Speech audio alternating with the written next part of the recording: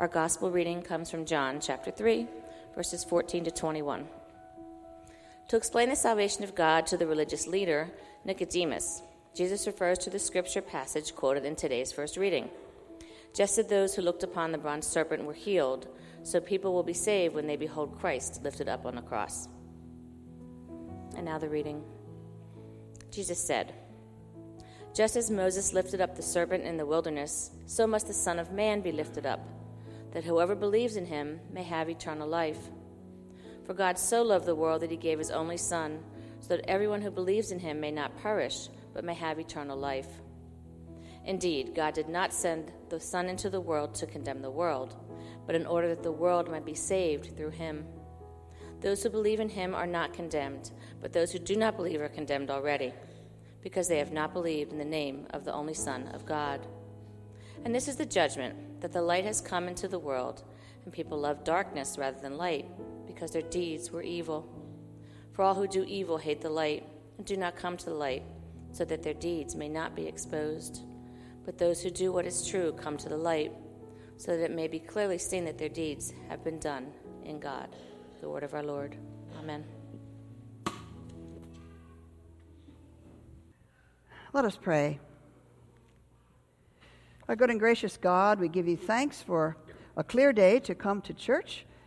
For weeks of storms and snowy weather have taken a toll on some of us. We still appreciate power so much more than we used to, electricity and all the ways that we are spoiled with all the goodness of life here. We do ask that you continue to restore power to those who may be without, and we ask that you restore the power in our lives of your spiritual grace and forgiveness and hope, the power of being a child of God, the power of being able to call upon you at any time of day or night and know that you hear us, know that you love us, know you forgive us, that you died for us, Lord. We don't have such a friend, I don't think, anywhere else, but we ask, Lord, that we can also honor you and give you more time and more focus during this Lenten season. We are in the 40 days of Lent, a time for intensification of our spiritual walk. I hope that so many snowy days have given us some moments of silence and solitude to draw closer to you and hear all the blessings you want to give to us, your children. In your name we pray. Amen.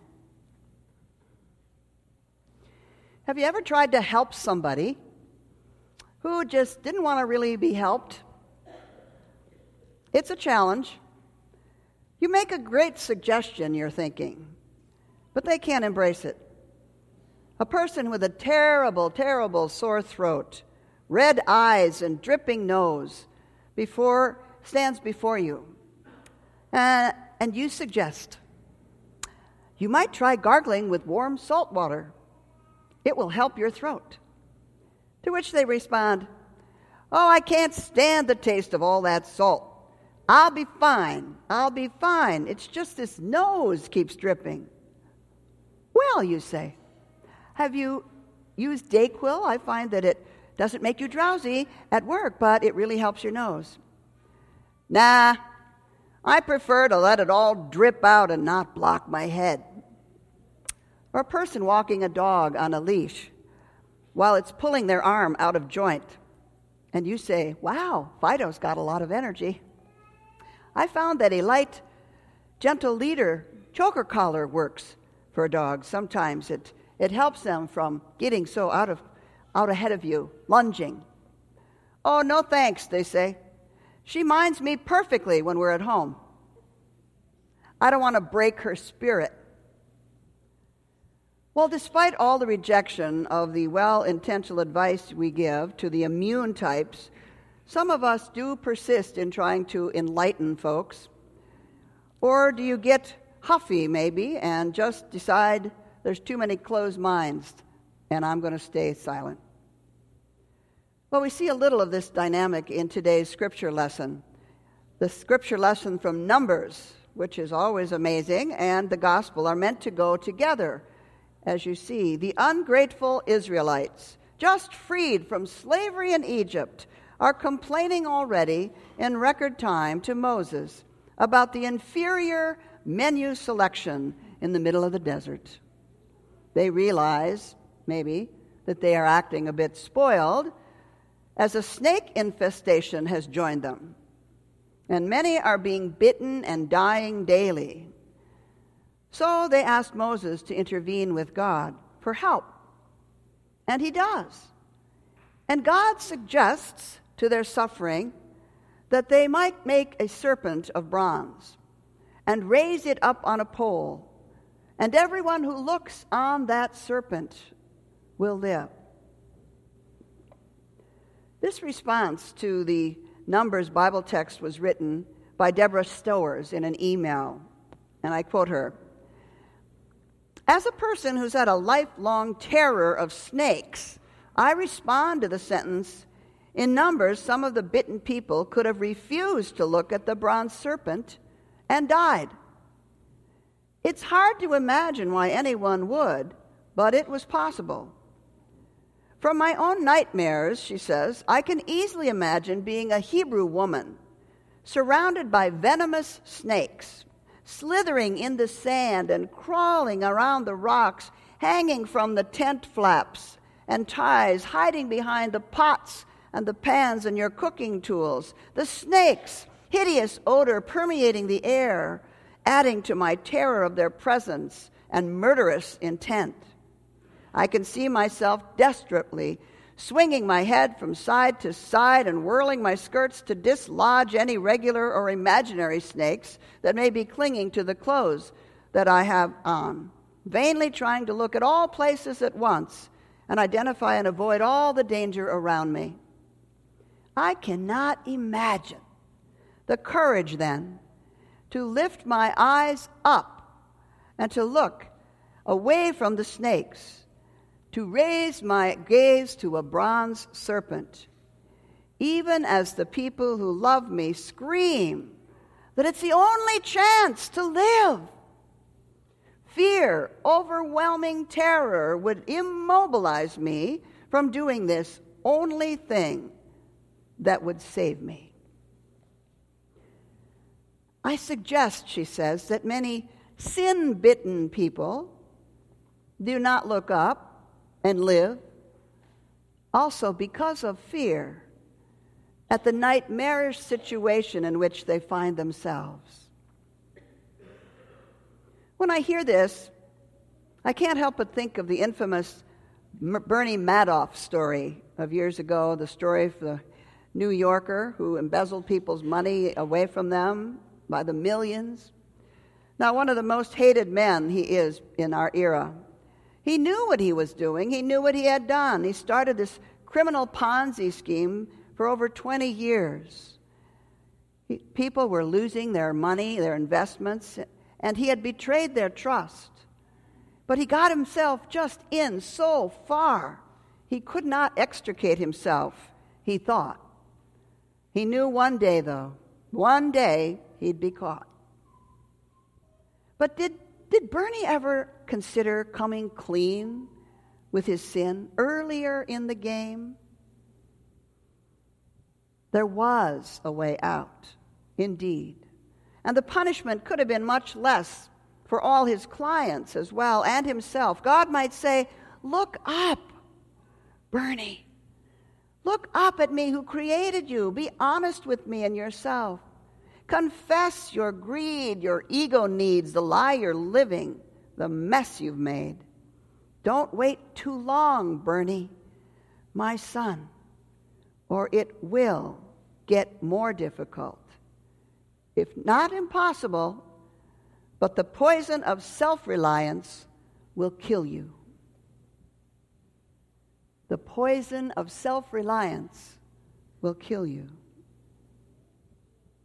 As it says in John's Gospel, the light has come into the world, and people love darkness rather than the light, because their deeds were evil. They did not come to the light so that their deeds might not be exposed. Notice that the result of all this darkness is separation from community, division, and death. Hardly a soul supports Madoff today. It's Lent, as you well know. We're in the middle of Lent, in the middle of the desert. It's a time for we Christians to examine where we are in our relationship with God, to look up at the cross indeed and see if we are living that new life into which we were baptized. In baptism, we are called by the line, "Let your light so shine before others, that they will see your good works and glorify your Father in heaven." Our example in the world is an evangelism mechanism, so to speak. Look up to the cross. Are we free enough to let go of pride and independence, of saying, "Oh, I can fix my own problems.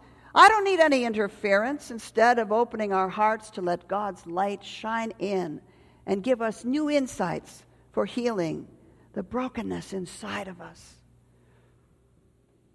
The symbolism of the number story and John's message shouldn't be missed. Jesus explains that he, not the bronze serpent Moses fashioned, is the true salvation sent to us from God. Jesus is the one lifted up, to use the language of Moses and God in the Old Testament lesson.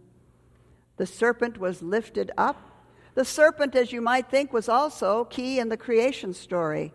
The serpent was on a tree there as well, the one who brought the fall of humanity into sin. And in Golgotha, Jesus was lifted up also on a tree and crucified so that our sins and fears and love of darkness won't poison us forever. We're in the wilderness of 40 days now, and we are encouraged to focus on Jesus. We are actively to admit what tempts us daily and to look at who we are and what pressures of life are making us who we are. Is it God's pressures or the world's? Do we let job stress and child care and angry relationships with family and housing demands and personal pleasures absorb all the time and energy we have? Do we feel the sting at times of emptiness and loneliness and frustration? Of course. Are we so stressed that we're spiritually void? Or so burdened by illness and diagnoses that we are losing hope altogether? Fear can immobilize us, like the woman who couldn't look up when she thought snakes would be around her everywhere. Our own answers aren't working many times. When others try to help us, we get angry. Our faith gets weak, so prayer and more time with God is what we need, but sometimes we just don't welcome it. Honestly, such hostility is also the cover of darkness. The refrain in Lent is, "Return to the Lord your God, who is gracious and merciful, slow to anger, and abounding in steadfast love." Jesus says today, if we want to live, and truly live, not just be alive, breathing in oxygen, but truly live an abundant life, come to the light. Do what is true and let our deeds be seen before God. And confer with God about what to do next, how to heal the breach, how to bring light into our dark spaces. Many believers will serve as a bridge to those who are now distant from God, because not all of us are estranged. Many of us are feeling very good, are thriving and feeling close and vibrant in God's vibrant presence. So how do we help others grow in their faith? The gospel says, those who come to the light do what is true. Do what is true. Maybe that means that they model a person who is calm and real and honest and trusting in the God who loves them. And that trust is constant and unwavering. There's a story when native converts in the island of Madagascar used to present themselves for baptism it was often asked of them, "What first led you to think of becoming a Christian? Was it a particular sermon or a reading in God's Word?" The answer usually was, no. It was actually the changed conduct of others who had become Christians. That's what attracted us. That's what we focused our attention on. "I knew this man to be a thief," said one. I knew this man to be a thief, that one was a drunkard, another was cruel and unkind to his family. But then they all changed. The thief is an honest man. The drunkard is sober and respectable. And the other one is gentle and kind now in his home. There must be something in this religion that can work such changes. In other words, to give hope to those in darkness, be the change you wish to see. Walk the talk. Because those who have come to the light, who have let God love them, know that when their sinful selves were exposed to Jesus, there was no condemnation. Contrary to human expectations, God went to great pains to demonstrate his non-judgmental, unconditional, never-ending love for us, every one of us. That's why he was lifted up on that cross. John 3:16 claims, so we know it so well, God so loved the world, that I'm doing the Message Bible translation here. And it says, "This is how much God loved the world. He gave his Son, his one and only Son, and this is why, so that no one need be destroyed. By believing in him, anyone can have a whole and lasting life." God didn't go to all the trouble of sending his Son merely to point an accusing finger at us, telling the world how bad it is and how bad we are. He came to help, to put the world right again. God's love reaches us right where we are. Whatever stage of discipleship we are in, we don't need to be anywhere particular. We don't need to fear, even in our darkest of times. Sue Monk Kidd was pregnant with her second child, she tells us in a story. And her 3-year-old son, Bob, was afraid of the dark. She tried everything to leave on a nightlight in the hallway, but nothing helped. One night, she held him against her to comfort him, and he touched her rounded abdomen. And little Bob asked, "Mama, is it dark inside there where my little brother is?" "Yes," his loving mom said, "it is. It's dark in there." Bob wondered, "But does he have a nightlight in there? Does he?" "No," his mother said, "not even that." Then Bob hugged his mother. "Do you think my brother is scared all by himself in there?" "I don't think so," she explained, "because he's not really alone. He's inside of me. And it's the same way with you," she told her son. "When it's dark and you think you're all by yourself, you really aren't.